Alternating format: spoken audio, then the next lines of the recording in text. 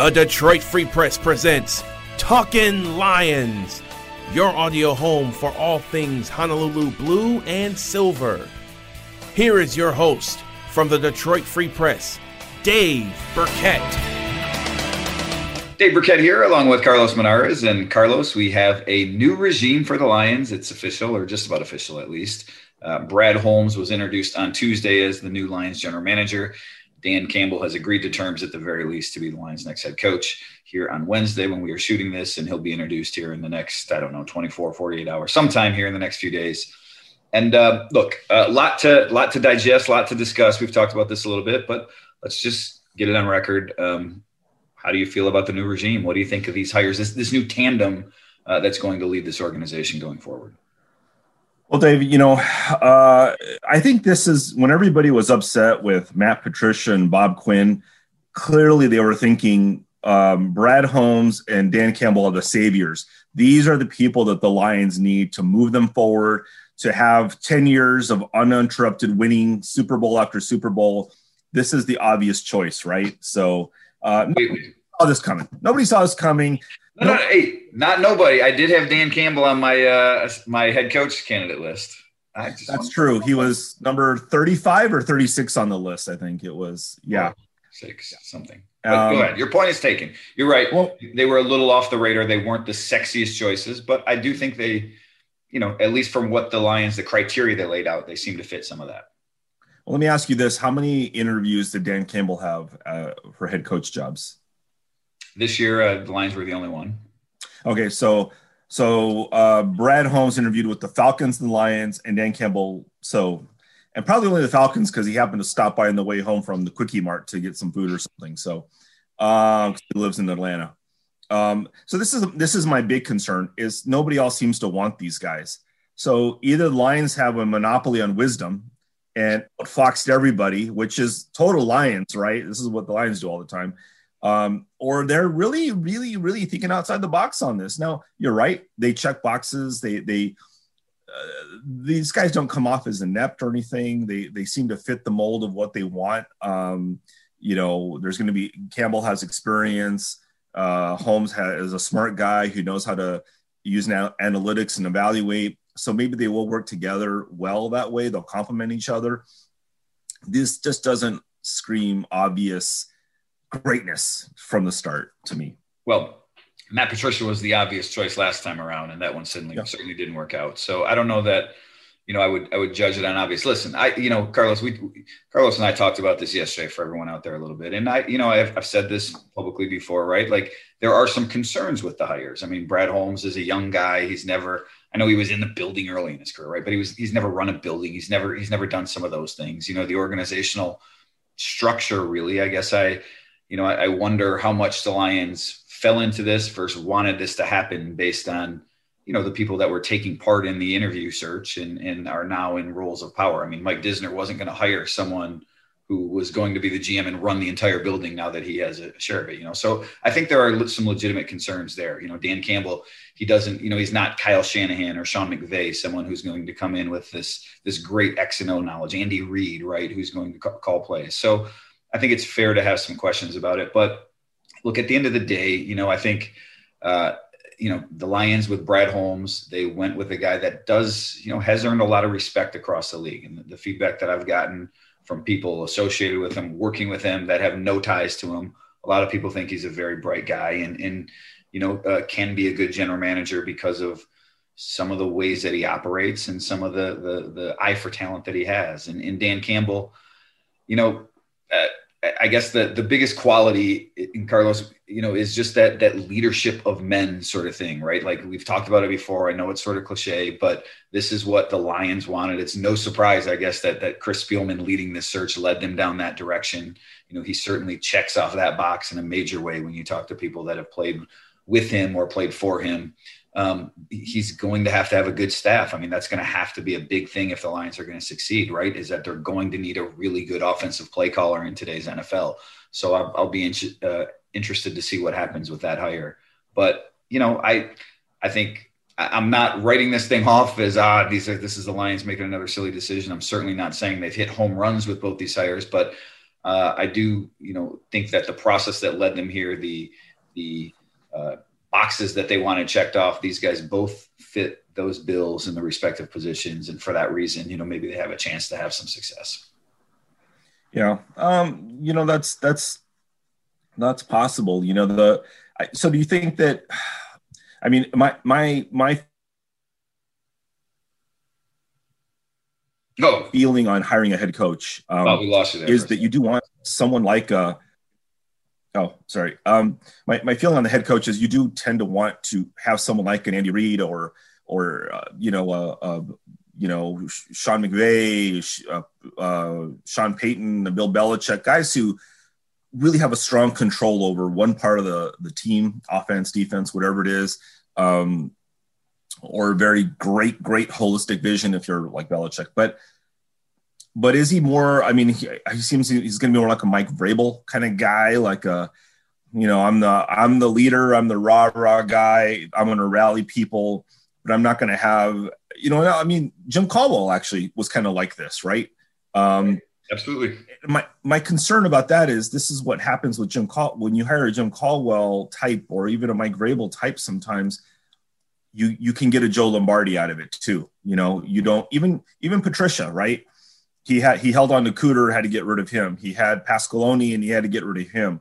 So the coordinator sometimes can be sort of a musical chair thing, but if you don't have a strong sense of I'm in control of one side of the team or the other, then you're hiring your lieutenants and you're not going to be, there's going to be some risk there probably. Aaron Glenn, we're hearing he's going to be the DB coach for the Saints is going to be the coordinator. He'd be a first-time coordinator, So there's all these firsts, I think. And that's the big concern. There's a lot of balls in the air with that of first time, untested. Sometimes it works and more often than not, it doesn't work. That's my big concern. They're going into this with a lot of unknowns, a lot of unproven people. Maybe they have potential. Like, what do they say? It's always that backhanded compliment in football, right? With a young player is he's got a high ceiling. That means he's not very good right now. That's really what it means. We hope he'll get better. But he's got a high ceiling. Tease Tabor, I think, had a high ceiling. So, that's he's got a low ceiling. Jeff Okudah has a high ceiling. So maybe they are good. Maybe they are first round picks. But you're right that there's a long way to go to hit their potential. Yeah. So, they're not, no one's going to know. And my only thing was, I wanted the GMs that, Colbert and Schneider. After that, I don't think there was a home run hire in this coaching cycle. Actually, I didn't feel that. Who knows? But I just didn't feel it this way out. So I don't know if Campbell is really going to make that much of a difference. The sexy hire would have been a college coach, right? A Matt Campbell or a Pat Fitzgerald or someone like that. But that would have, like you said, this is the whole thing with the Lions. And there's just this whole organizational labyrinth that's going on. And every time you fire people, it shakes up the organization. You have a Mike Disner. You have a Chris Spielman now. You added another layer to that administration that wasn't there before. So there's a lot of, sometimes I'm just going to say jockeying for power. It's not exactly, I'm not saying people are slashing each other's throats over there, but, like this is an opportunity. Things are being changed. And Mike Disner took some of the football administration duties away from Brad Holmes. Rod Wood painted it like he's doing him a favor. That's just garbage stuff. He's just taking the garbage out for him. Like, no, this is power. This is a little bit of a power grab. He's going to, anytime you have the more things you're in charge of, the more power you have if you execute them well. So who knows if Disner's in line to potentially become the president, if that's going to be Spielman down the line. Rod Wood said yesterday, Spielman's going to have Spielman's going to have his fingers in a lot of pies. What Rod Wood said. So that's kind of an unknown right now as well from our standpoint. So yeah, look, I think, obviously you want to surround yourself with bright people, right? In any walk of life, it's like I always tell my kids, right? If you're the smartest person in your room, you're in the wrong room, right? I mean, I'm not the one who coined that phrase, but, I think it applies, right? And I think that's the case for the Lions, right? They think highly of Mike Disner, so they want him involved. They think highly of Brad Holmes, so they want him involved. They think highly of Dan Campbell. And look, Dan is not just, as much as this is about leadership and those sort of things, talking to some players that played for him, they say the guy's a really good teacher. Like Jake Stoneburner told me, best tight ends coach I ever had. If I had him in college, I can only imagine how good of a player I would be because of the things that he taught me from having played the position and the little tricks he knows. So there's more to Dan than just being, the gruff guy that's going to get out there and fire you up. But that's a big part of why they hired him. But Carlos, I think your point about, look, everyone makes the Mike Vrabel comparison, right? I've made it myself. I talked to Dominic Raiola yesterday. He made the Mike Vrabel comparison just off the cuff. That's the first person he thought of. But I think your comparison to Caldwell is apt too, because Caldwell was a leader, a different sort of leader than Dan, but he was a leader that people in the locker room wanted to follow. And I think the thing that, Caldwell's problem in Detroit, in my estimation, some of it might have been, coordinators, at least early on. They didn't maybe have the right guys, or assistant coaches, let's throw Ron Prince in the mix there, and I think TA did a good job on defense, Terrell Austin.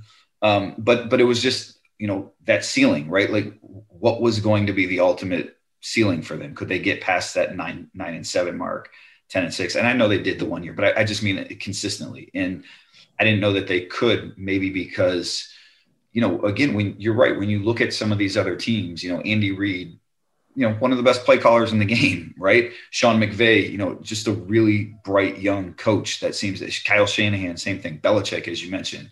And so if you don't have those people, as your lead dog, they can get plucked away very easily. And so I'm not saying, that Dan's going to be in any trouble there or anything. I think you're right that is one of the concerns that you can have about the direction of this regime, or the fact that they went down this road of hiring a coach rather than trying to find, the next Kyle Shanahan, right? And identifying a Brandon Staley if they thought he was some Bill Belichick in waiting, or and Arthur Smith, who went to Atlanta, if they think he's the next wave of offensive genius. So it's fair to have these concerns, but again, I think it's a regime, I guess, that has that upside that you mentioned that may be worth betting on from that side of it. So as we spin it forward a little bit, Carlos, I guess I want to know, what do they need to do? What are their first 1 or 2 orders of business to get this thing right?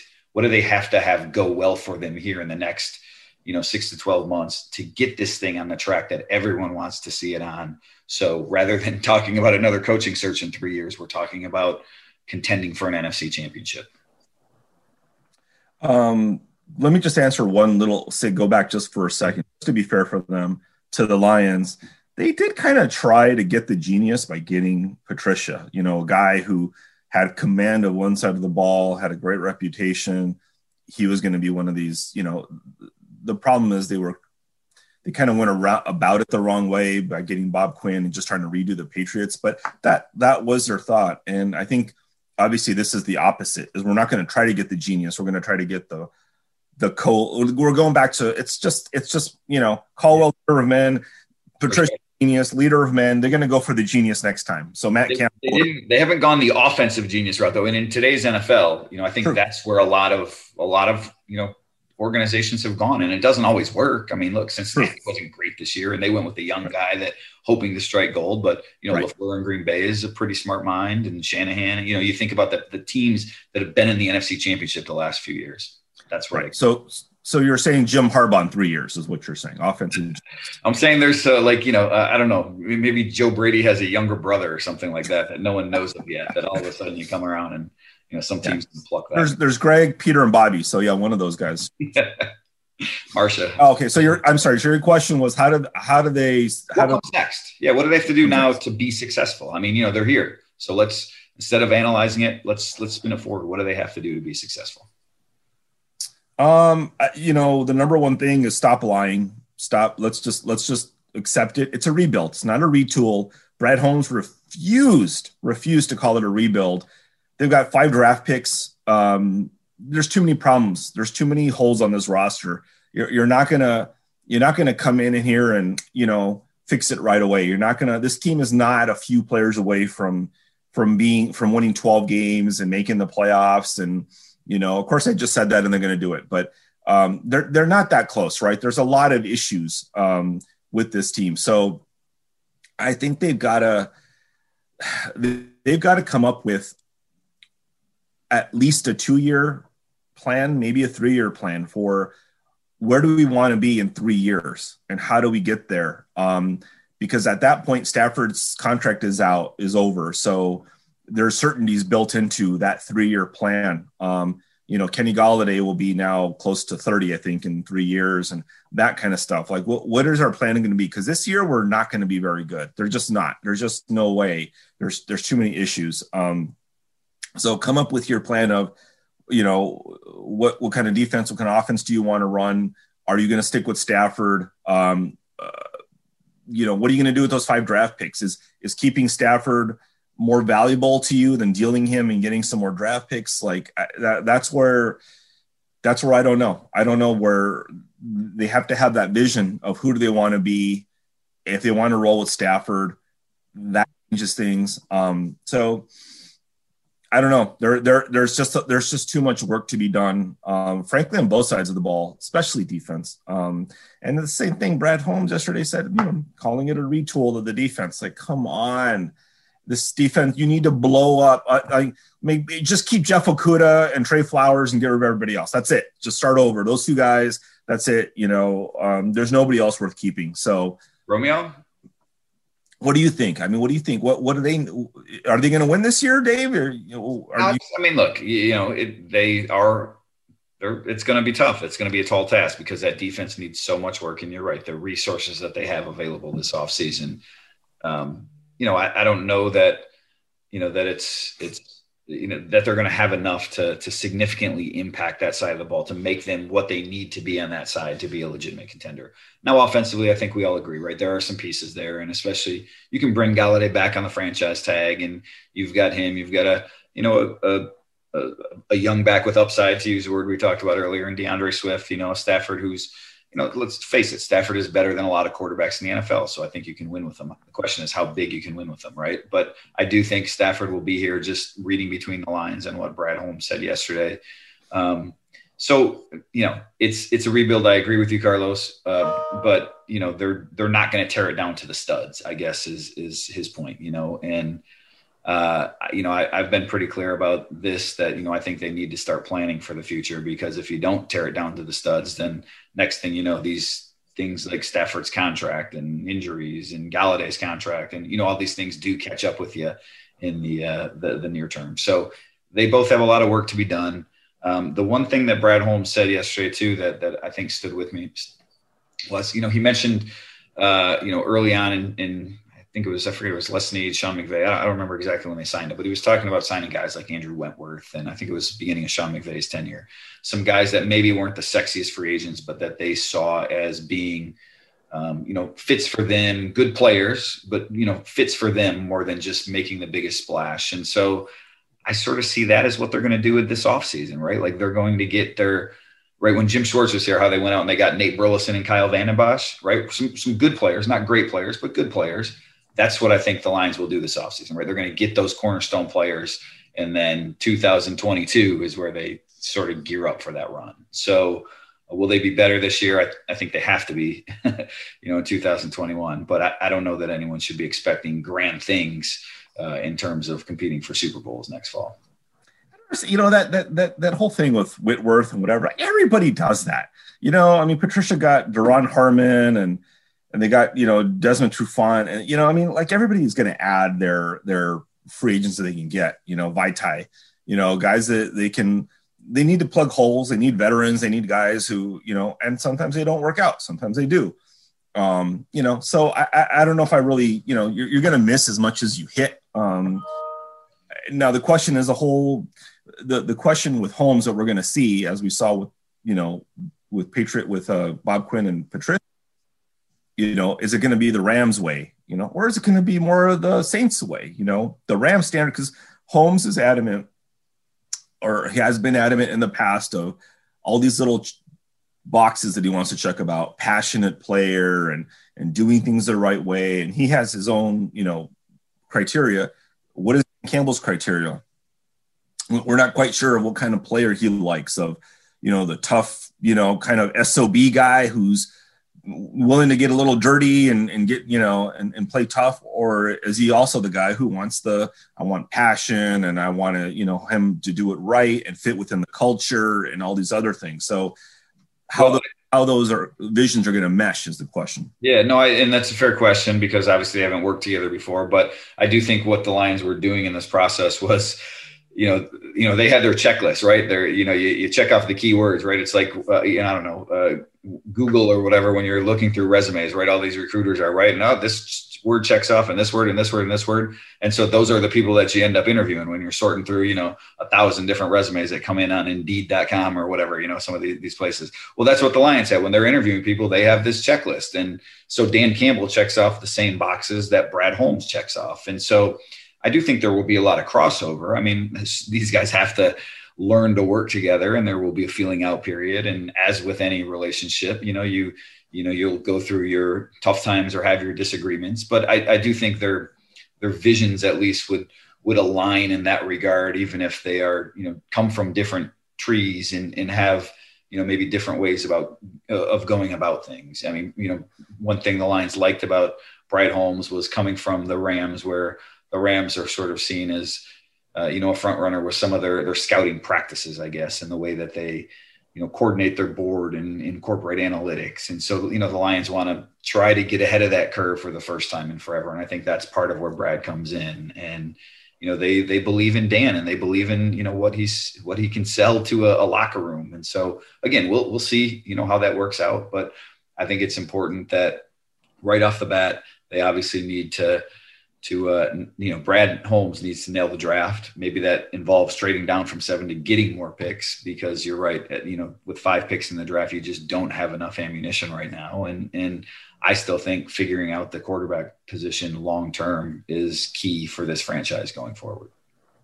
And are you giving us a hint that you're looking for a job, since you brought up resumes and Indeed? I mean, I know the Hall of Fame voting and discussion and stuff always makes you want to quit journalism outright. So is it PPP? Are you shocked? What's going on? Are you getting a new job?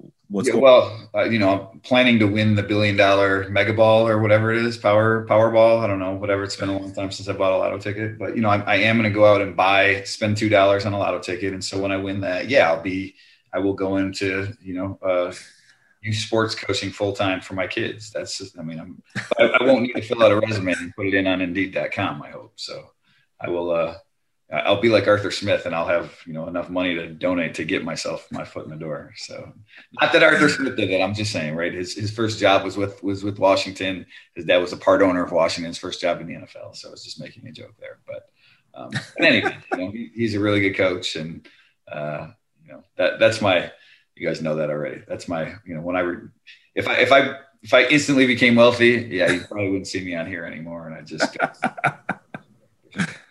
all right, but you're staying with us. The Hall of Fame didn't scare you away. All right, so let's end it on that, I guess, right? Kelvin Johnson Hall of Fame vote was yesterday. It was Tuesday. I spent a good 9 hours sitting in a Zoom meeting, longest Zoom of my life. There's only so many things that we can say about the discussion publicly, right? We're not supposed to say who says what in the room, but I can tell you this about the Kelvin presentation. It was one of the longer discussions after my presentation that we had. I think there was a very thorough, it wasn't heated, but it was a very, thorough discussion on the merits of first year eligible players. There certainly are voters out there who, more than one, who, think that the Hall of Fame has gotten in too many first-time voters. They put this, special thing on, first-time voter, they shouldn't get, or first-time eligible, they shouldn't get in. And I always say, put the best 5 in, right? The most 5, deserving players. And to me, Kelvin Johnson was one of those 5. I mean, he, I think obviously, Peyton Manning is going to get in, and no one can argue that. And just about everyone would say, Charles Woodson belongs in. And to me, Kelvin was 3rd on that list. There are some other good, worthy candidates, Tony Baselli, Richard Seymour, John Lynch, but Kelvin Johnson as a talent, as a player, just everything that he did, he elevated himself. He was above the rest of that group. So to me, Kelvin Johnson should be in this fall in August when the Hall of Fame enshrines both the 2020 and the 2021 class. And was there any other receiver out there, Reggie Wayne or someone like that, who's like there seemed to be like, oh, this guy's close. It's like Calvin 1 and this Wayne's 1A or someone, or Calvin's clearly. Yeah, statistically, I mean, look, the other receivers in the room that we talked about were Torrey Holt and Reggie Wayne. And if you're talking bottom line statistics, Torrey Holt and Reggie Wayne both have better numbers for their career than Kelvin. They both played longer. And, Torrey for the first 9 years of his career, Kelvin played 9. His numbers were comparable to Kelvin's. There's no doubt about that. Carlos, I don't think either one was quite in the caliber of Kelvin as a talent or as a player in the way teams defended them. And let's see, I might have something here because, oh yeah. All right. So I shared, I shared this, I shared these numbers, the videos up on the Pro Football Hall of Fame's website, part of my presentation. Kelvin Johnson, right? He played 9 seasons. No one can argue, really good player, right? The lack of help that he had. And I think, a lot of coaches that I talked to through this process of presenting Kelvin, one thing that they pointed to was that you don't know what we had to do to change our defense around to account for Kelvin and the things that he was still able to do, the numbers that he was still able to put up, even though every single game we focused all of our resources on stopping him because the Lions had no one else. Kelvin Johnson, 9 seasons. He had one 1,000-yard running back, Reggie Bush, one 1,000-yard receiver teammate in Golden Tate, and his quarterback, Matthew Stafford, one Pro Bowl selection as an alternate, right? The other wide receivers out there, Torrey Holt, 8 1,000-yard rushers in his 11 seasons, 7 1,000-yard receivers he played with, and his quarterbacks made 6 Pro Bowls. 3 different quarterbacks of his made Pro Bowls. Reggie Wayne played primarily with Peyton, Andrew Luck as well. His quarterbacks made 11 Pro Bowls. He played 14 seasons. So 11 of his 14 seasons he played with a Pro Bowl quarterback. He had 6 1,000-yard rushers and 10 other 1,000-yard receivers. I mean, the amount of talent that these other Hall of Famers were playing with, maybe sometimes we're a little too close to it here. We know the Lions aren't that good or haven't been that good. But when you look at, the complementary pieces that some of these other Hall of Famers had and the things that they were able to accomplish because of the team around them, and then you look at the decrepit state of the franchise that Kelvin played in, it just, I think that speaks volumes to what he was able to accomplish despite his surroundings, whereas others maybe, that helped them reach some of their accomplishments and goals. So you're saying it's going to be Dan Orlovsky's fault if he doesn't get in, basically. Not Dan Orlovsky, but that's a point too. I mean, look, for half of Kelvin's career, he played with, I rattled this off. I think that's in the video too. The quarterbacks he played with for the first 4 seasons of his 9-year career: John Kitna, JT O'Sullivan, Dan Orlovsky, Dante Culpepper, Drew Stanton, Drew Henson, Sean Hill. Those are Stafford too. Stafford was a rookie in 2009 and, he played parts of 3 games in 2010, but that's who he caught more passes from his first 4 seasons. That's half of his career. So it's not like he had Peyton Manning throwing him the ball, running his offense. It's not like he had Kurt Warner, a Hall of Famer, throwing him the ball and running his offense. So I think Kelvin's numbers, I think his case, I think it speaks for itself. Yeah, that's always, and anybody who in Detroit obviously knows that he just didn't have that help. A lot of times it felt like it was Calvin out there by himself, and just throw Calvin the ball. And certainly Stafford leaned on him so much, he would just every time. And I think that's where Stafford kind of learned the whole, like, my best option is to throw deep to Calvin, and he's either going to catch it or I'm going to get a PI that's going to get me 45 yards, so that is Stafford's favorite play to this. The free play is number 1, and then the deep bomb he's gonna beg for a PI. Those are Stafford's 1 and 1A favorite plays. But yeah, Calvin did a lot of stuff by himself, and he probably would have played longer, but he just he didn't know how to take the pedal off the gas. He was always playing full out even in practice, and he probably could have saved himself, maybe set out some games, not played as a decoy, taking some more, games off here and there when he was hurt. Probably could have gotten another couple years out of it. But, that was who he was. He was like, I'm going to go out every time he performs, put his body. We saw him in the locker room. You see him in the locker room walking slowly. Like I remember Calvin, I don't know if he ever loved football like so passionately, like he was really good at it. And I think it meant a lot to him, but he always wanted to be Ken Griffey. That's who he wanted, Ken Griffey Jr. He wanted to be a baseball outfielder, and that was his true passion. And I think football was his calling, but man, you just see him sometimes walking that locker room so slow, like, man, this thing is beating it's beating the life out of this guy. And I remember talking to him about it one time about how he said, like, man, the only thing that's saving me is massages. Like he had to get a massage every day. His body was so just a big bruise. And he said at Georgia Tech, they didn't have a masseuse. He goes, I don't know how I even got through that. Like thinking back, when you're young, you don't know that that's a normal course of recovery. But he is like, you could just see he was toward the end of his career. It was like, it's taken out a lot out of him. And he gets a lot of credit for that. Even playing hurt, he would always go out doing it himself, helping when he could. And this team was bad, and it went through a lot of coaches, not a lot of stability. Didn't have a Tony Dungy, didn't have a Dick Vermeil type coach, so 3 head coaches, 5 offensive coordinators he played with in 9 seasons. So that kind of, turnover, I think also takes it out of players, and the fact that he kept performing at that level, and Stafford gets credit for that because he and Stafford ended up working pretty well together. When they got Stafford, finally it started clicking. But he certainly, that's a really good point. I mean, kudos to you, Dave. You got it. Kudos to me, as Max Scherzer would say. No, that was the first presentation I've had to give. The way the Hall of Fame works, the selection committee works is that there's 48 selectors, and there's one that sort of represents each team.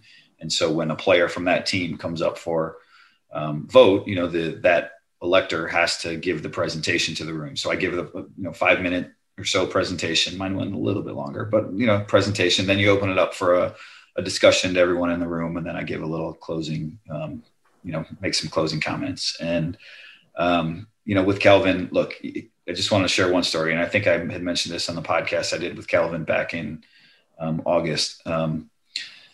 Dan Orlovsky, who was with Calvin at the very beginning of his career and then was with him at the end of his career, he said, Calvin was, he was always after the quarterbacks. He was the first one in the building every day. Right. So, I don't know, you're right. I mean, he put everything he could into this, his calling of football. And at the end of his career, though, Dan said you could sort of see, had you been around for all those years and all those mornings, you would have seen the toll that the game had taken. That, when he came in, right, that as a young guy, he was bright and peppy and big smile and, full of life. And by the end, when he got in there that last year, he's walking in and boom, trudging his way into the locker room, not because he didn't want to be there, but just because that's how his body felt after, 9 years of punishment. And so, I think people that were around him realized that, he gave his body to the game, and ultimately whatever feud is going on with the Lions, that's why he retired. He couldn't produce at that level anymore. And I'll say this,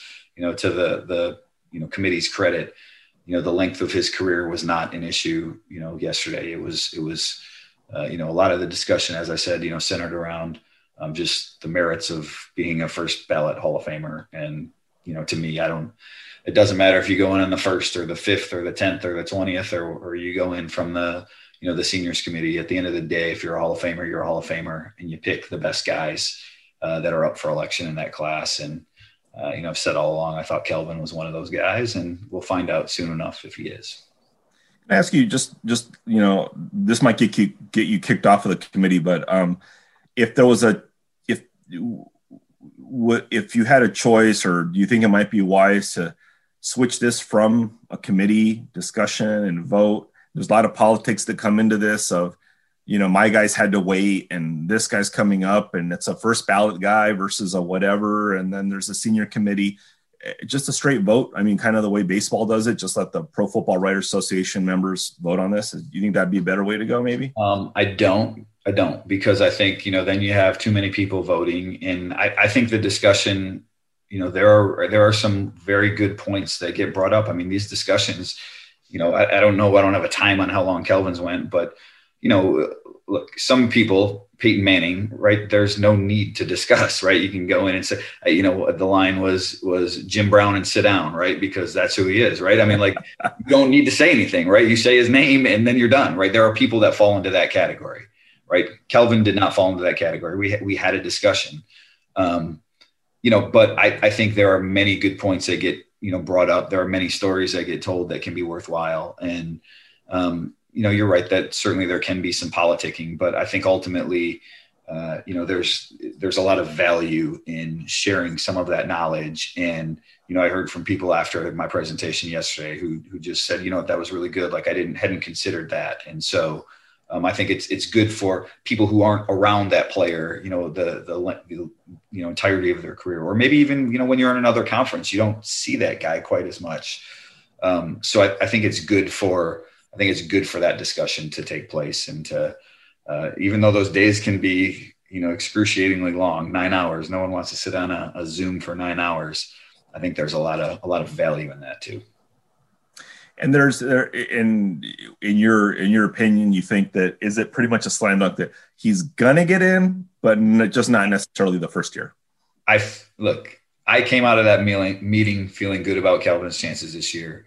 I have no idea what's going to happen. The format was a little different this year. The top five or whoever is elected, I should say, will be notified, in the coming weeks. So we don't have a clue, who it is right now. I came out feeling good about his chances this year.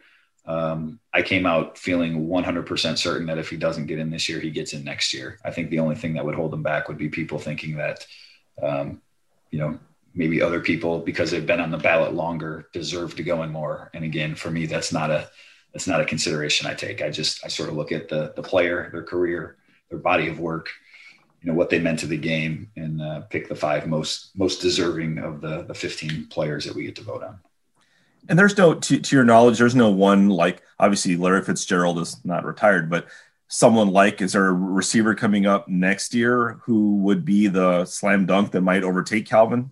No, look, I mean, there's some good receivers on the ballot right now. Torrey Holt, Reggie Wayne, they both have worthy, Hall of Fame, cases. And, Hines Ward has never been in the final 15. And that's another guy that I think, at some point will probably be discussed. He's got Super Bowl rings, and he meant a lot to that organization. Andre Johnson is on the ballot next year. Steve Smith, so there are some very good receivers. I mean, we're in an era of very good receivers. And, certainly at some point, you worry about, because we've seen this happen with offensive linemen or receivers or whoever, that players at one position can start splitting the vote.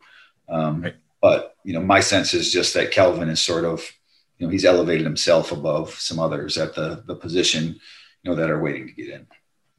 I think Fitzgerald is the only other guy I could think of who would come up, who'd be the slam dunk. It would be their first, no question. So if Andre Johnson and Smith, like, I don't think they wouldn't be that slam dunk guy who, like, well, we got to get him in the first ballot, I think you're right. Larry will get in, Julio Jones, when he retires, he's going to get in, probably first ballot. I mean, but those guys, right, they still play this year. They're still playing next year, another year, however many years, then it's 5 years after that. So that's still a ways down the road. And, I think we'll probably have sifted through some of the receivers that are currently eligible or will be eligible here next year, before we get to that point. So definitely, the Hall of Fame is, it's an interesting thing to discuss and be a part of every year. I'm glad I sort of get to sit through that. And I've always said, when you're in that room, you, by and large, you deserve to be in. And it's just sort of splitting hairs as to who gets in when and where and why. But, all the players that we talk about for the most part are very worthy candidates. All right, let's. You got any other Hall of Fame questions, Carlos, before we wrap? You good? No, I mean, you got your Stafford case. You're already making that for Lions will extend him one more time. You said he's good to play 5 years from now. Never mind that they've already drafted Aaron Rodgers' as replacement, and Rodgers is what, like 4 years older than Stafford. So they're already ready to move on from the guy who might take him to the Super Bowl this year. Stafford hasn't won anything, but he has 5 more years left in him, coming off bad backs, and and ribs and thumbs and whatever else, but he's got 5 years left, right? So I think he does. 5 years from then, that's 10 years from now, you got Stafford's vote coming up. Unless Stafford just wants to play to a round number of 15 and be done. I think Stafford could keep playing for, look, I mean, right. You look at a Drew Brees, a Phillip Rivers, their arms aren't there anymore, Carly, right? You watch them play like they're shot, their bodies are shot. And Stafford, his body has been through a lot, but the skills are still there.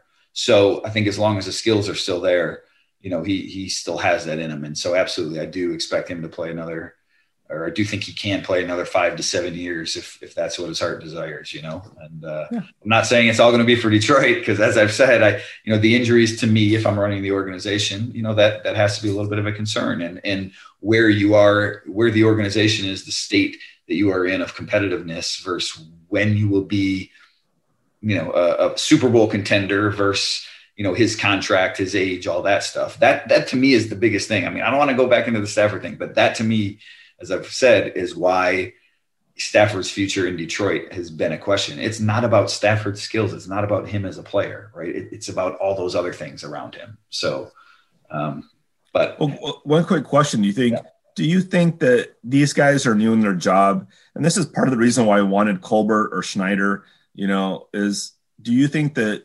Brad Holmes and Dan Campbell are going to get carte blanche from Sheila Hamp to get rid of Stafford? Are they going to want to have that on their resume of, I'm the guy who got rid of Matthew Stafford, and then saw him go to the Colts and win 2 playoff games and get him to the AFC Championship?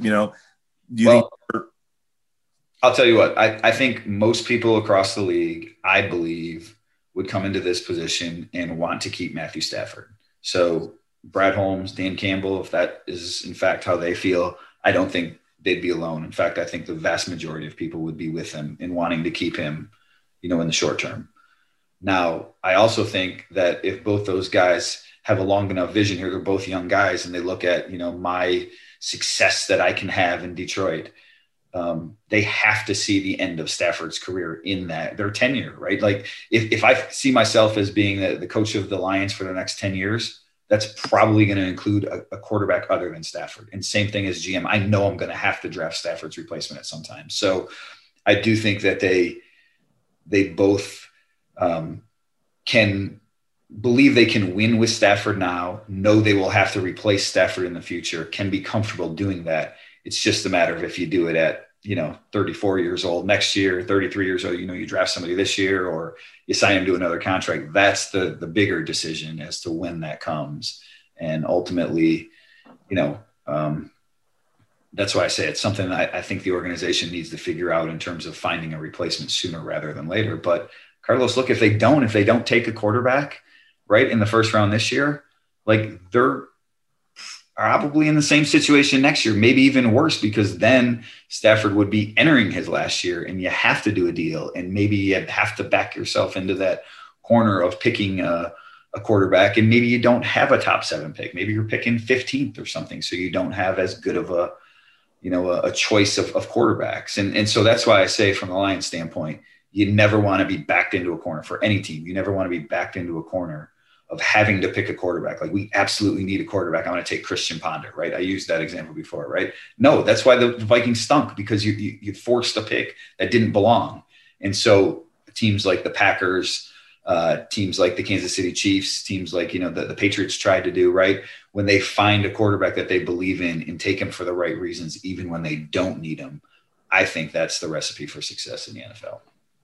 So you're saying they have to take a quarterback this year, then that decision has to be this year. I think if that guy is there, right? Like if they think Zach Wilson is going to be a really good quarterback and he's there at 7, and you're like, you know what, like, Micah Parsons can help me a lot more, and I know I want this guy, and we're going to contend this year. And Brad Holmes said that yesterday, right? He said we were going to put the best team out there possible. And so one of the TV places, I think he did say too that he, that top pick in the draft, he wants a contributor. But to me, if you see that quarterback, right, and you think that quarterback can be the guy, maybe not this year or next year, but 2 years down the road, whatever, he can be your quarterback for the next 10 years, you take him, no matter who else is on the board. You have to solve that position, the long-term future of that position first. And that's what I would like to see from And now look, some of these guys are never truthful enough to know what they thought of that quarterback, and why they passed on him or why they took him or why they didn't. But that's what the organization has to figure out. Which quarterback can be our long-term solution at the position beyond Trevor Lawrence, because he's not going to be there, right? Which of those other guys that's there can I win with long-term? If you think one of those guys is there, you take him at 7. If you have doubts, if you don't think any of those guys is, then I have no problem passing on them. But I just think you have to, you really have to think long and hard about taking a quarterback at number 7, even with Stafford coming back for however long. I think that, you wrote that article today about saying you thought that what Holmes said about Stafford indicated that he wants to hold on to him.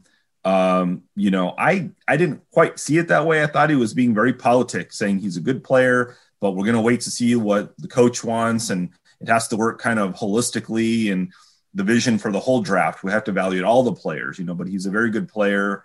Kind of putting his the for sale sign on the car, the used car, mint condition, whatever, 1978 Pinto. That I understand I thought he was being more politic, but I'm concerned that Dan Campbell has enough contacts from his days playing with the Lions, guys like Raiola, maybe guys like Orlovsky. I don't know who he was buddies with necessarily, but those guys are going to talk up Stafford. And, he didn't play with Stafford, but if he has enough contacts, oh man, Stafford's the best. Of course, your buddy Dan Orlovsky wants Stafford to get traded. So maybe he'll, I don't know, say something else to Dan, but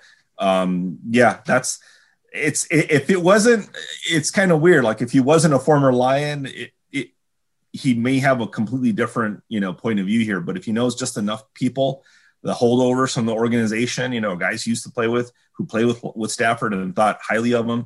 And they're both kind of the, tough football player kind of guy, I don't know, maybe they'll be too simpatico. Maybe there'll be too much of a connection between Campbell and Stafford and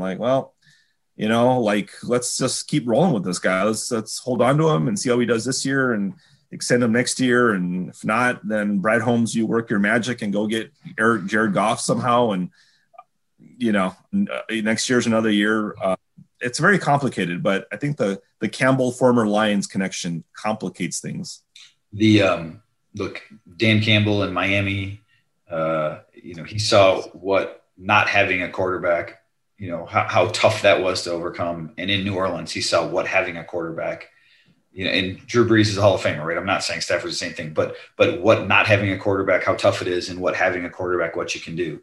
Same thing in LA with the Rams, right? Brad Holmes saw that, they didn't have a quarterback under Jeff Fisher. I mean, for all those years, right? And they did and he got to the Rams after some of that very early success, and then they went out and took a Jared Goff. And Jared Goff, Stafford's a better quarterback than Jared Goff in my eyes, but they at least were serviceable, above serviceable at the quarterback position when they made that pick, and then they got to the Super Bowl. So I also think both these guys have seen how important that position is, how hard it is to get that position right. And so, I've always said, and I fully admit this and acknowledge this, it's much easier for us on this side to say, trade Stafford, our jobs don't depend on it, so I always try to put myself in their shoes as to why or when they would do that. And I think just, again, from talking to people across the league, people around the people that were involved in some of these searches, I think the vast majority of the NFL, not saying they would roll with Stafford, till he's 40, but I do think the vast majority would go into this season planning on Matthew Stafford being their quarterback and then solving that quarterback position long-term as they go on, whether it's this year, next, however far in the future, knowing they need to come up with a solution. But, operating as if Matthew Stafford will be the quarterback in 2021. Well, the last thing I would say about that is just, that's why I wish that they just say it's a rebuild, because they have 5 draft picks. And if you need to, if you really feel like you need to, you like the quarterback who's there at 7, and you draft him, he doesn't have to play this year. He could play next year or even the year after that, but that's a 2-3 year plan to have a young quarterback who doesn't have to play. And what you're going to do with Stafford, you don't have to solve it all this year. And I think if you're holding on to Stafford, part of that is you're trying to win this year. You're trying to solve it this year, and trading back and getting more picks and this and that. And we're going to bolster the rock. Like I understand you want to put the best team out there and you want to be competitive. That's fine. But if you really have a true vision, it's not going to get done in 1 year with this team. You're going to need 2, probably 3 years. And so that's why the quarterback, I hope that they have the okay from Sheila to say, if you need to draft a quarterback, go ahead. Don't worry about what Stafford thinks about it. If you need to train him to get more picks or whatever, but and you have to draft a quarterback, that's fine too. Like don't let the Stafford emotional thing or political thing impede you. Have your vision, what you want to do, what you like about your draft board, the top guys who are available, and pursue them if you need to. Now, if the quarterback, if they don't like, we never know, right? If they don't like a quarterback, they never tell us, well, we didn't like any of those guys. They all sucked. But if they didn't like them, then it's understandable. But it's always, unfortunately, the NFL, I think it's more about keeping your job than doing your job in the highest orders of the administration. So they tend to be conservative that way.